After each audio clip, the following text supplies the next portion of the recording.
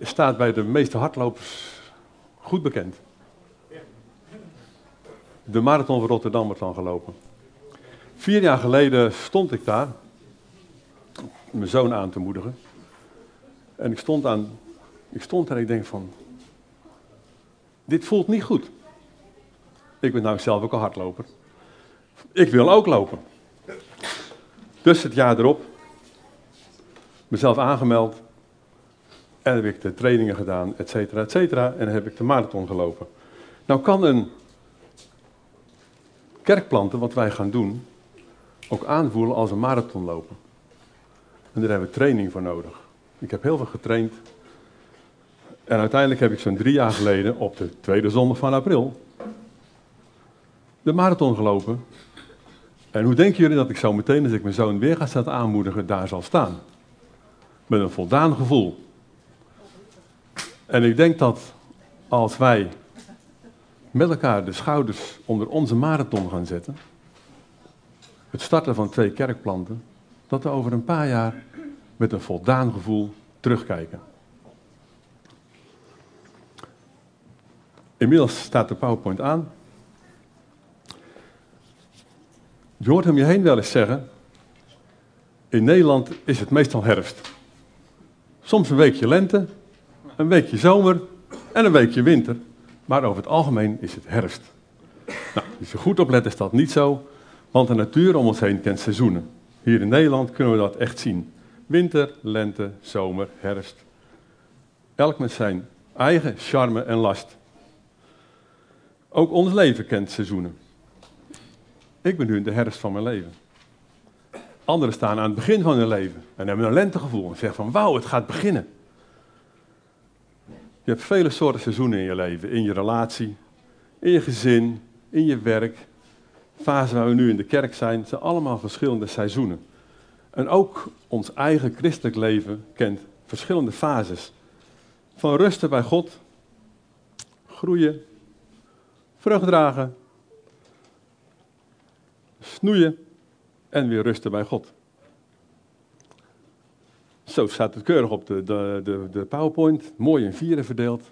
Alleen, in ons leven gaat het niet zo soepeltjes. Dat gaat niet netjes.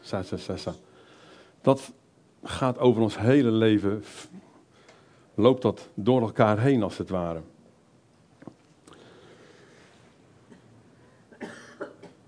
En steeds opnieuw kom je in een nieuw seizoen. En ongeacht in welk stadium van je leven je ook bent, je komt altijd weer in een nieuw seizoen.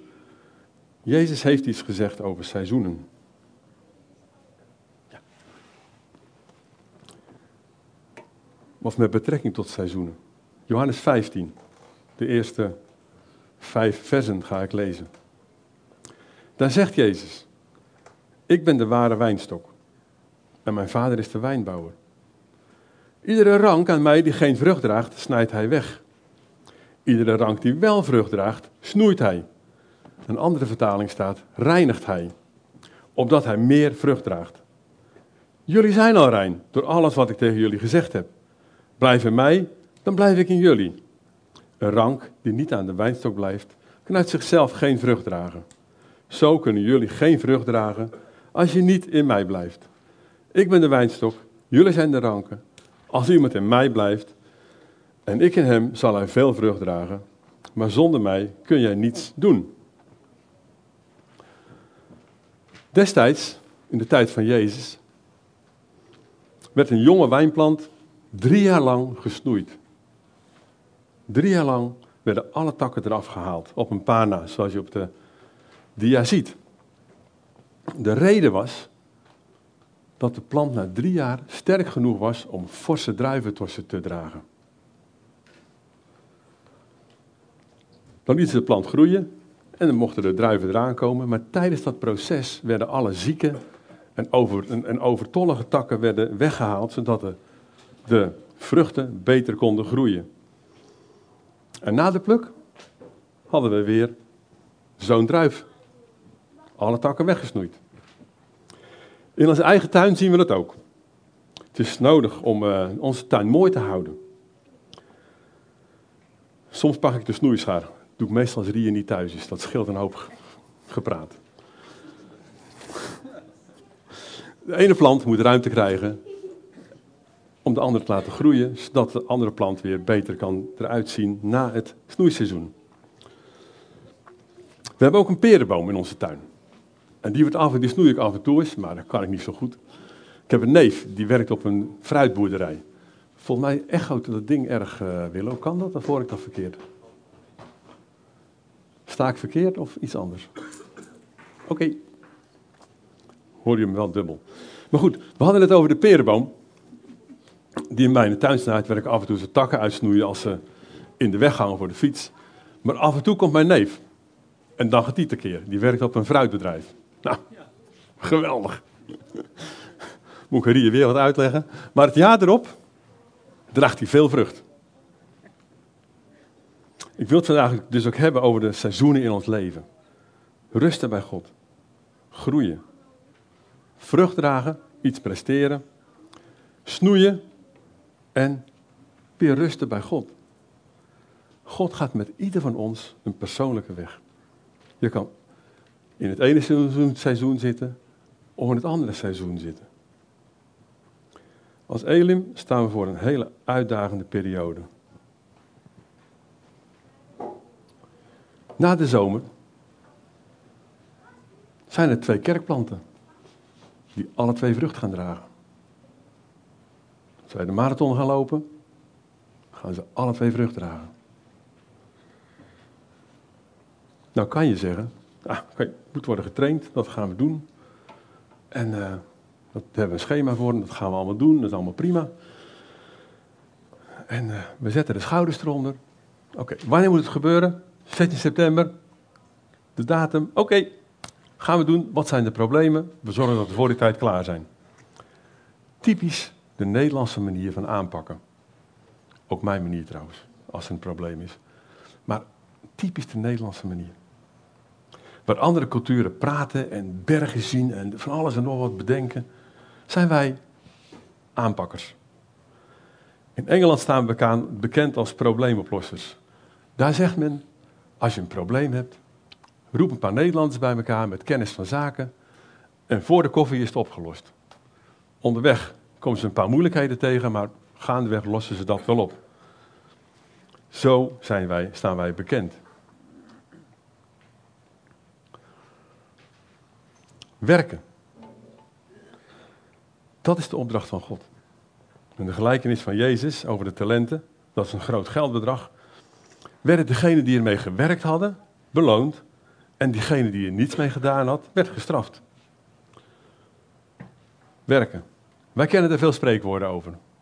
Wie weet spreekwoorden over werken? Op internet stond er zo'n lijst. Wie weet er wat? Wie niet werkt zal niet eten. Vele handen maken licht werk. Nog meer. Nou, gehakt wordt vallen Spaanders. Geweldig. Nog andere. Vele handen maken licht werk. Geweldig, daar hou ik van. Elin. Bidden, dat is ook een beetje werken. Maar hoe meer ziel, hoe meer vrucht. Nou komen we in de spreekwoorden terecht. Werken als een paard. Werken zolang het dag is.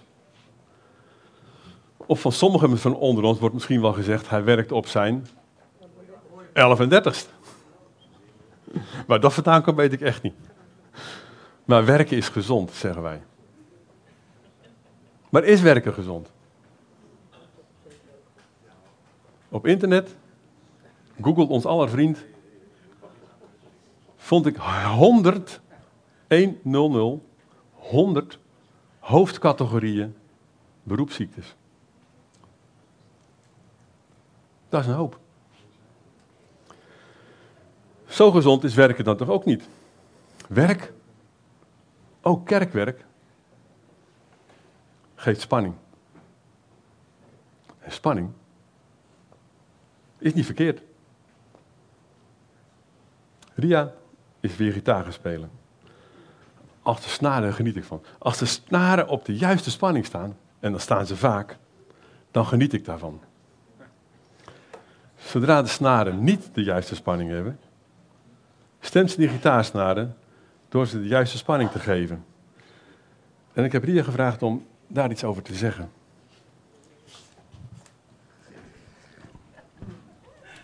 Ik dacht dat ik een stukje gitaar moest spelen. Ja. Terug naar de eerste liefde heb ik erboven gezet. Ik speel weer gitaar. Toen ik 18 was en net tot geloof gekomen, heb ik een klein poosje klassieke gitaarles gehad en mezelf wat akkoorden aangeleerd.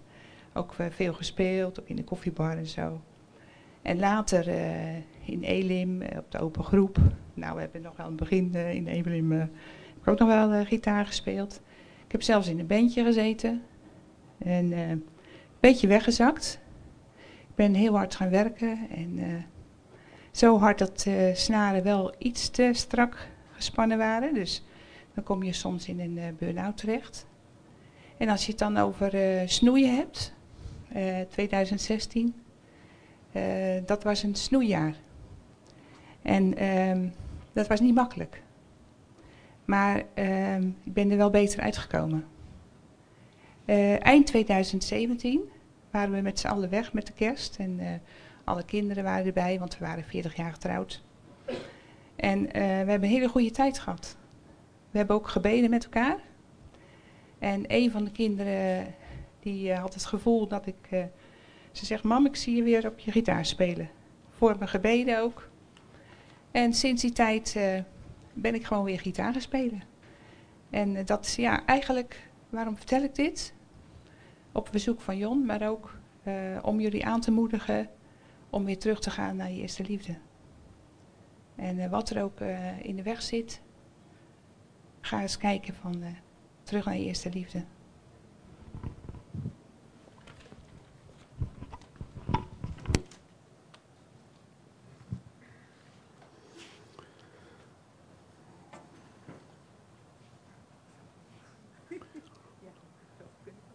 Dankjewel, Ria. De werkdruk onder christenen is net zo hoog als bij andere mensen. Wij zeggen wel, wentel je zorg af op hem, want je ligt hem na aan het hart. Maar we leven het zelf niet. Jezus zegt, mijn juk is zacht, mijn last is licht. Maar we blijven zware lasten dragen.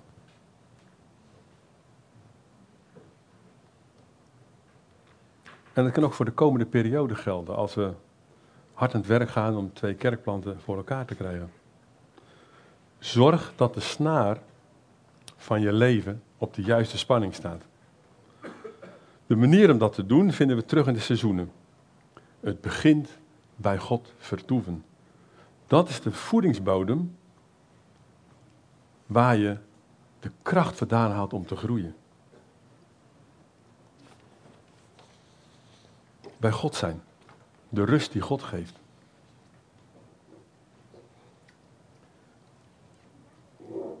Kennen jullie Gods top 10?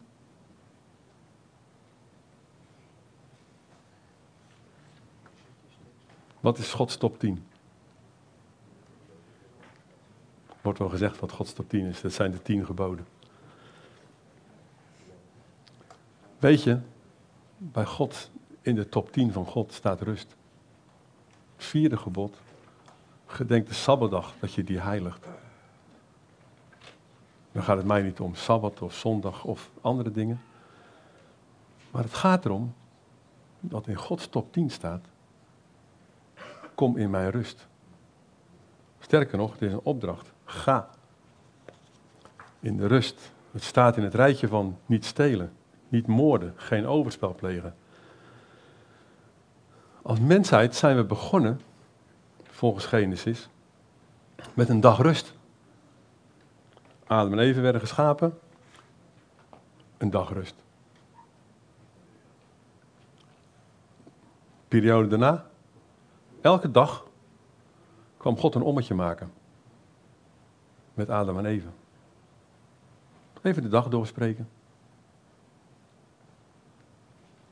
Jezus sprak dagelijks met God.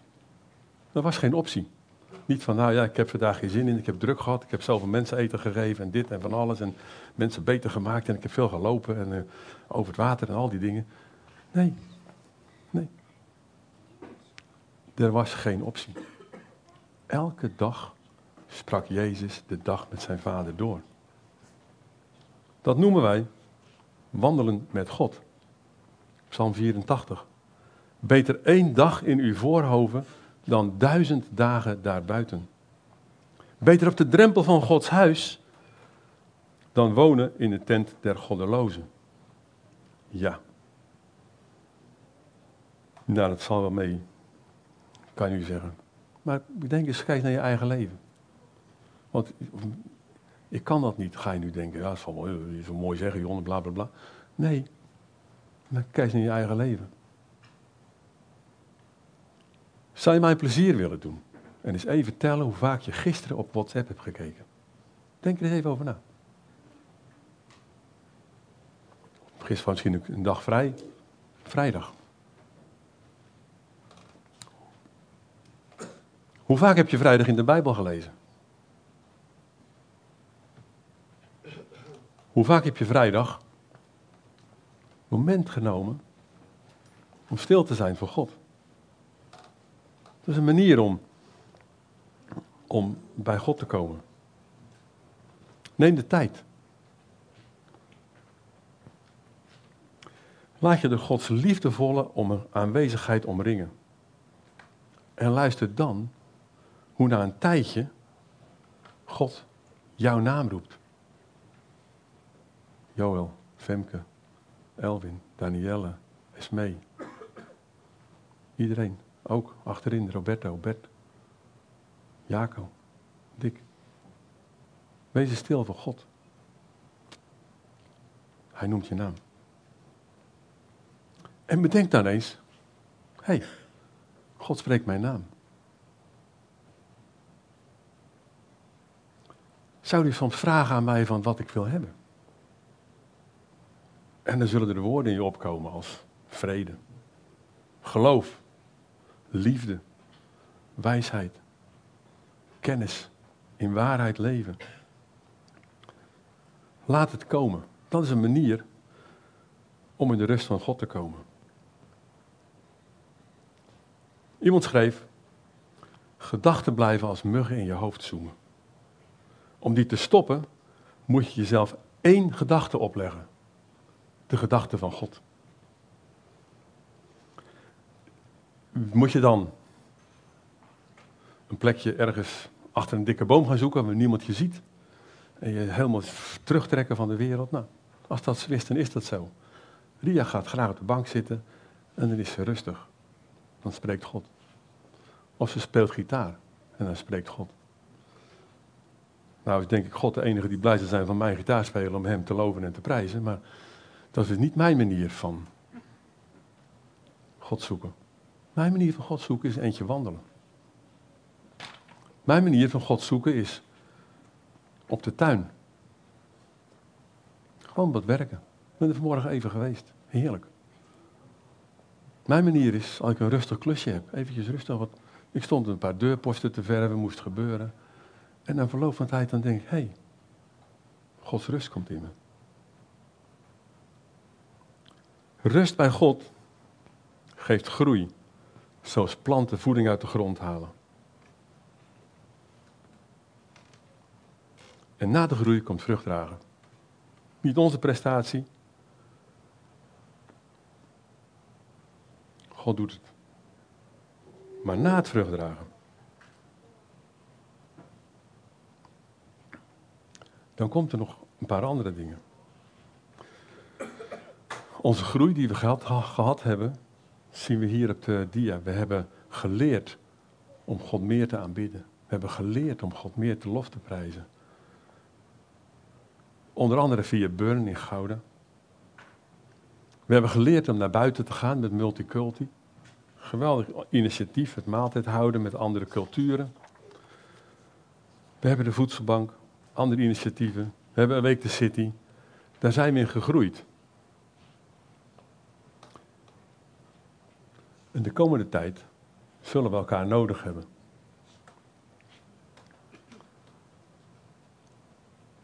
Er zullen moeilijkheden op ons afkomen. Om onvrede te laten groeien. Oud zeer kan weer bovenkomen. Niet alles is direct een geestelijke aanval. We hoeven niet achter elk iets te zoeken. God zal deze tijd gaan gebruiken om ons dichter bij elkaar te brengen. Met andere woorden, het kan ook snoeien, reinigen zijn. En daar heb ik dit van meegenomen.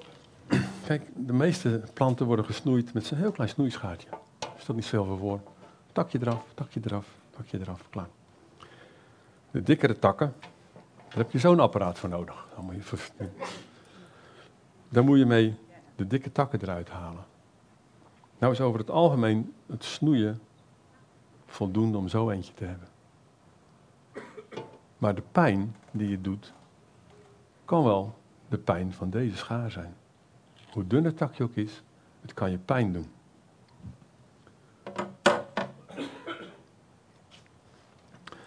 Enkele jaren geleden hebben we ons als leden van Elim iets afgevraagd. Ik zie ons nog in de tuin zitten bij een van ons. En er werd de vraag gesteld aan ons, zijn we collega's van elkaar of zijn we vrienden van elkaar? Zijn we collega's van elkaar of zijn we vrienden van elkaar? Heb jij hem eens afgevraagd wat jouw antwoord op deze vraag is?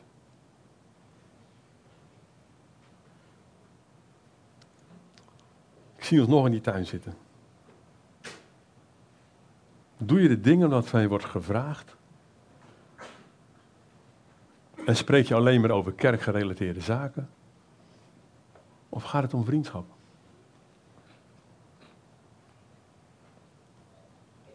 Wat hebben wij ermee gedaan? Het is denk ik een jaar of 3, 4 terug dat het was. Hebben we er iets mee gedaan? Ik denk dat het een trainingsvraag was van God. Voor de periode waar we nu in komen. Om ons te helpen dat laatste stukje training voor de marathon te gaan lopen. Want die laatste paar weken was voor mij de opdracht in de trainingsschema om 1 keer per week 30 kilometer hard te lopen. Dat viel niet altijd mee. Ik had soms tegenwind, soms vroor het, soms had ik snoeiende regen. We hebben het wel nodig om elkaar te stimuleren. Jezus werkte onder tijdsdruk. Want hij had maar 3 jaar met de 12 discipelen. En met ieder van hen had hij een vriendschapsband. Met 3 van hen was de relatie nog beter. Daar deelde hij alles mee. Maar ik denk zelf dat als mensen Jezus en zijn discipelen zagen, die 12, dat ze zagen dat er vriendschap was. Dat die vriendschapsband het was van, hé, daar wil ik bij horen. Dat is goed om daarbij te horen.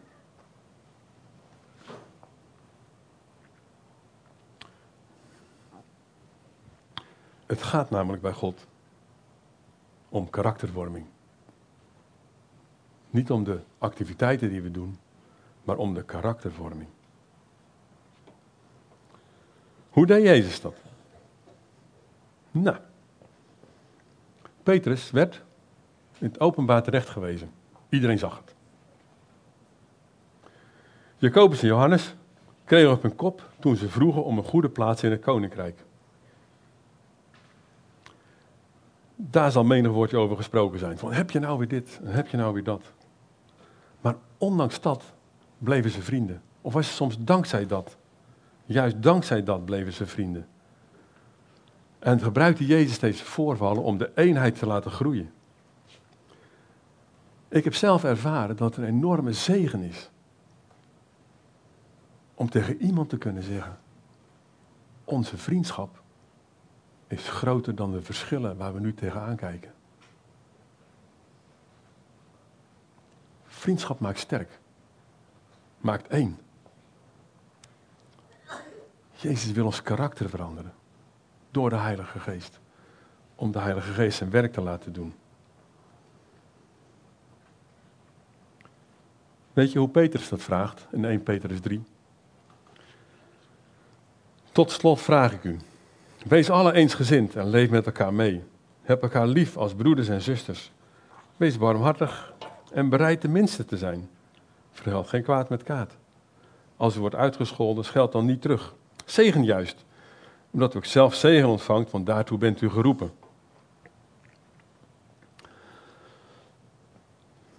Mooie woorden. Kunnen we over ons heen laten gaan. Maar, staan daar 3 stoelen. Staan er niet voor niks. Ik heb wat vragen opgesteld. Nou is iedereen gaan wiebelen van, mij toch niet, mij toch niet. Ik heb 3 mensen al gevraagd, die hebben zich erop kunnen voorbereiden, dus wees gerust. Maar dit zijn de vragen. Ik wil jullie uitnodigen om daar eens even over naar te kijken. Gewoon een half minuutje, heel kort. Laat ze eens op je inwerken. Als je wilt, praat er even met elkaar over. De mensen die ik gevraagd heb, wil ik vragen om naar voren te komen ondertussen.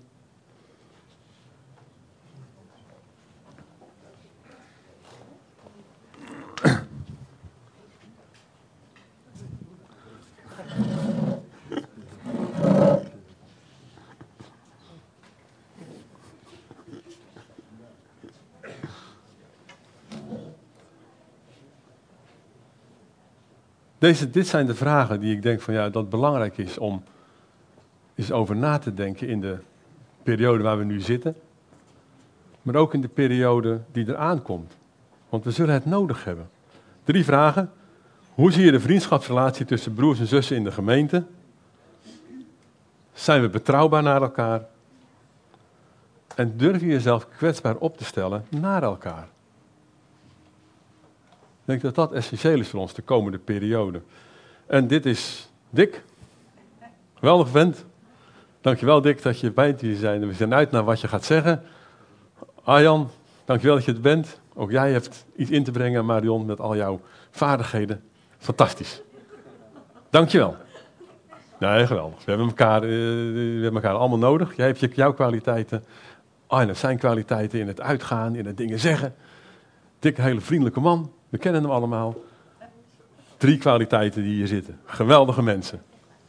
En het mooie is, van allemaal van jullie kan ik precies hetzelfde zeggen als ik even nadenk. Geef elkaar complimenten. Goed.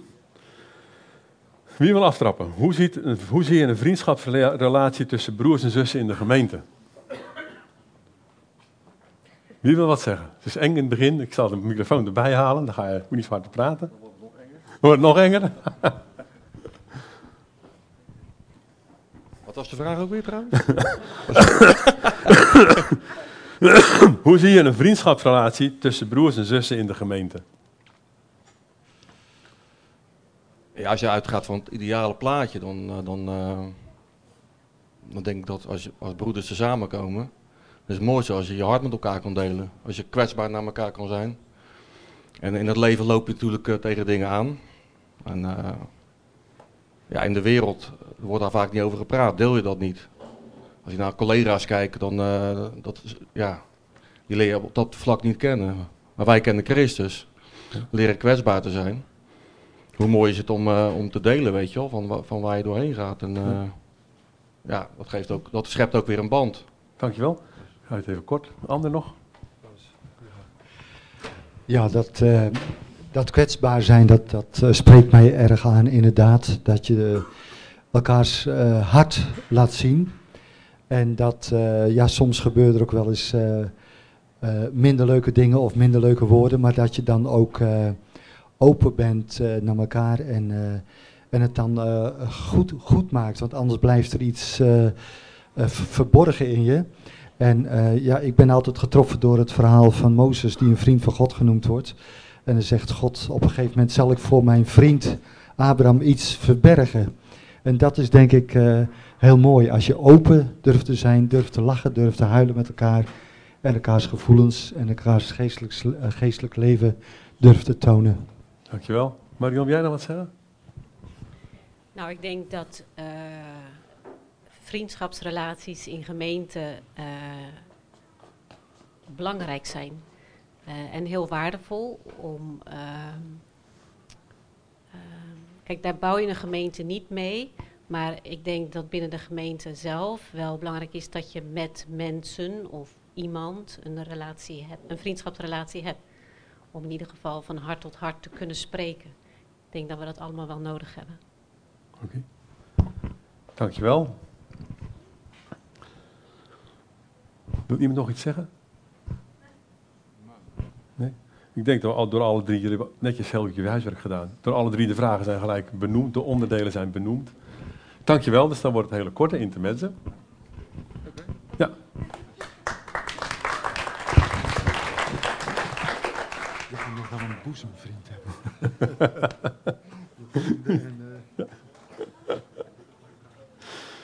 Dank jullie wel. Even mooi om te horen hoe andere mensen, ik heb ze gisteren de vragen gestuurd, ze hebben zich even kunnen voorbereiden. Jullie hebben er zelf ook over nagedacht. Laat die gedachte die God in je gelegd heeft, eens rustig groeien. En ga er iets mee doen. Denk niet alleen maar van, nou dat was mooi en ik heb erover nagedacht. Maar ja, ik heb mij tot doel gesteld, ter aanleiding van die vragen, om eens af en toe met een paar mensen op één basis in de kerk gewoon eens iets gezelligs te gaan doen. Nou, dat bevalt hartstikke goed. De bierkroeg doet het goed op onze kosten, denk ik dan altijd maar. Toch, Joël? Nee, maar het gaat niet om bier. Het gaat om dat je iets goeds met elkaar doet. Waar je elkaar in kunt vinden. En ik denk dat die vragen die daar staan, dat wij, en wij betekent wij, ik ben niet afstandelijk wij, maar ook ik, heb nogal wat te leren op deze punten. In de tijd die eraan komt, hebben we elkaar hard nodig. Er zal veel op ons afkomen. Kleine irritaties zullen, als ze niet snel uit worden gesproken, groeien tot grote punten. De discipelen, ik heb ze net al even genoemd, zullen soms best een hartig woordje met elkaar hebben gesproken. Als je nu kijkt naar de mentaliteit in het Midden-Oosten, zullen de vonken eraf gesprongen hebben, denk ik. Want als er een bepaalde regio is waar ze elkaar echt goed dingen kunnen vertellen, is het daar. Weet jullie de bijnaam van Jacobus en Johannes die Jezus ze gaf? Zonen van de donder. Ja, ja. Is dat een naam om trots op te zijn? Dus, nou, ja.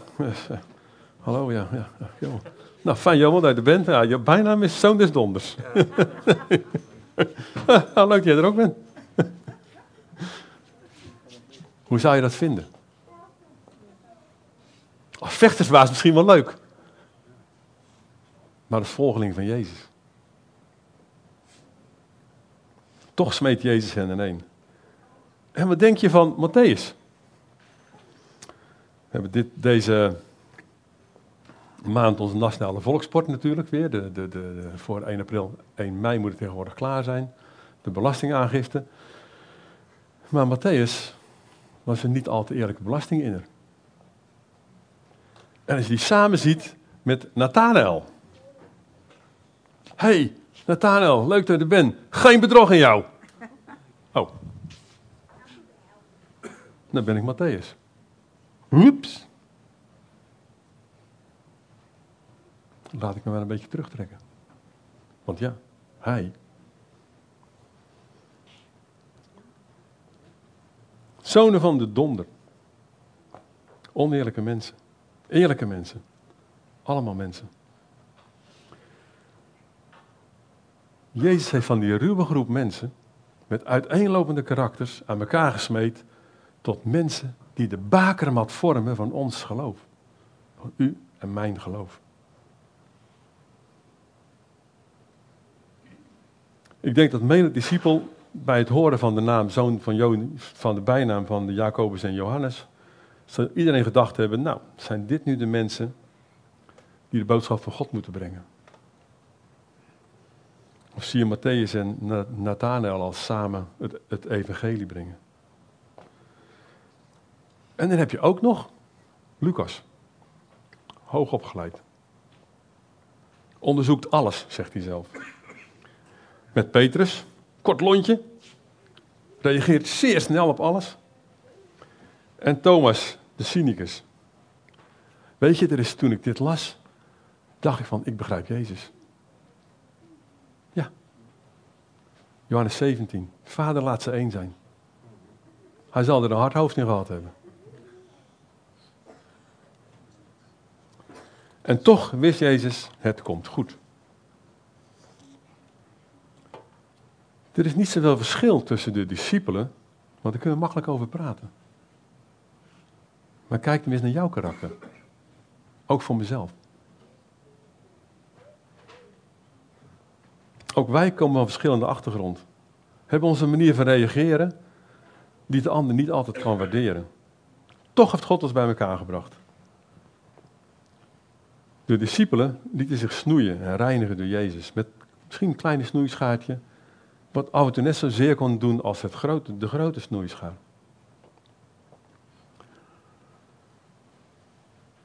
Weet je, er zal veel werk verzet gaan worden om alles op tijd klaar te krijgen.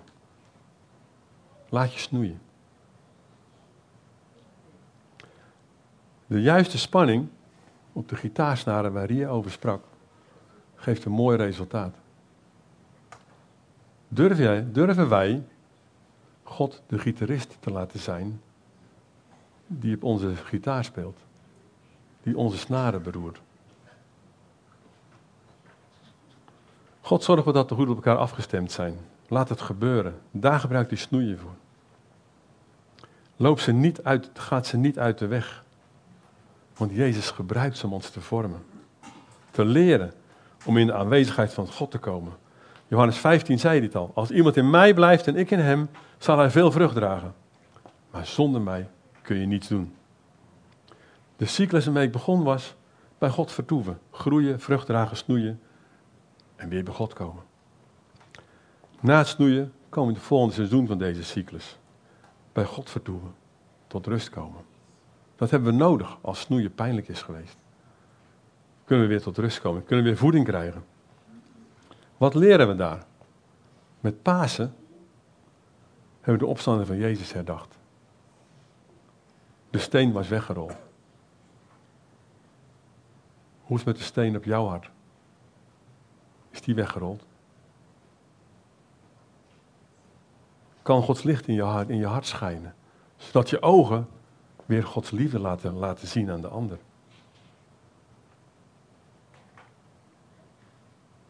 Rol die steen weg. Zodat we het gebed van Jezus in Johannes 17, laat ze één zijn, kunnen laten zien aan de wereld. Het gevolg van moeite in mijn leven was en zal zijn dat ik weer bij God uitkom. In de psalmen vind ik woorden waar ik eerlijk tegen God kan zijn.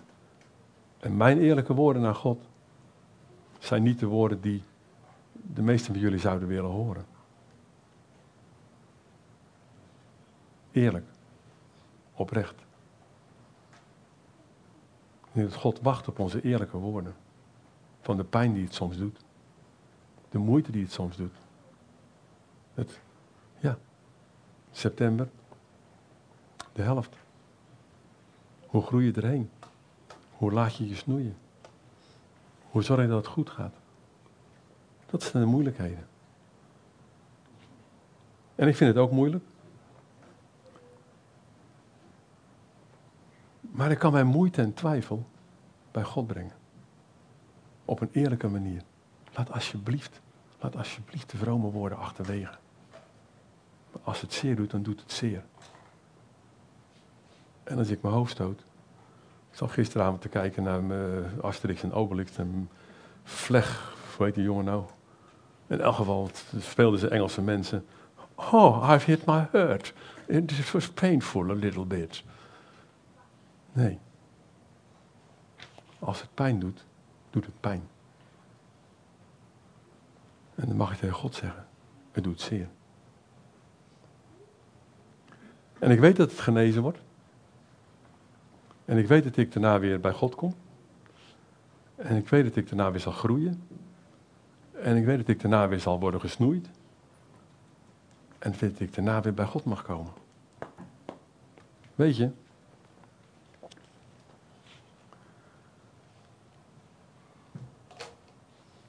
Zijn wij in staat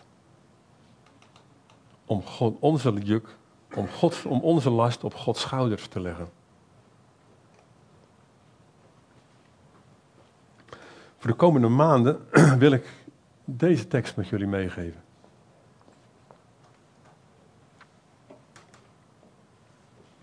We hebben het nodig. Ons doel is God groot te maken in het proces waarin we nu zitten. En ik weet zeker dat beide kerkplanten zullen groeien. Hè? Laten we dat voorop zetten. God laat beide kerkplanten groeien. Ik heb overal van die druiventrosjes laten zitten. Puur om te laten zien dat God laat ons vrucht dragen. Het zijn 2 aparte druiventrossen. De ene heeft een andere kleur dan de ander. Prima, dat is geweldig. Er is vrijheid in God. Maar heb geloof dat God, net als ik, of niet net als ik, maar dat God ons laat groeien. En dat we net als ik nu bij de marathon sta. Wauw, het is gelukt. En dat wij over een tijd zeggen, wauw God, het is gelukt. We hebben 2 fantastische kerkplanten staan. Laten we met Jezus tussenkomst een dankoffer brengen aan God. Het huldebetoon van lippen die zijn naam prijzen, ononderbroken. En houd de liefdadigheid en de onderlinge solidariteit in ere, want dat zijn de offers waarin God behagen schept. Zullen we naar God toe gaan? Vader, dank u wel dat we bij u kunnen komen, dat we hier zo voor uw troon mogen staan. We weten dat er een periode aankomt waarin we uw hart nodig hebben, waarin we geloof nodig hebben, waarin we genezing nodig hebben, waarin we kracht nodig hebben, waarin we elkaar nodig hebben. Heer, we verlangen van u dat u ons daar de liefde voor geeft om elkaar te scherpen, om elkaar op het juiste pad te houden, zodat we over een paar jaar kunnen zeggen, wauw, het is goed geweest. Dank u wel, Jezus, dat uw genade ons daarin leidt. Dank u wel dat u ons door de pijn heen leidt. Dank u wel dat u ons door de moeite heen leidt. Dank u wel dat uiteenlopende karakters op gebed van Jezus, laat ze één zijn, aan elkaar zullen worden gesmeed. Heer, zegen ons. Heer, laat ons, als we elkaar moeten spreken over dingen, in een zachtmoedige houding gaan spreken. Zodat we elkaar kunnen vergeven. En dat we tegen elkaar kunnen zeggen. Hey, onze vriendschap is groter dan onze verschillen. Amen.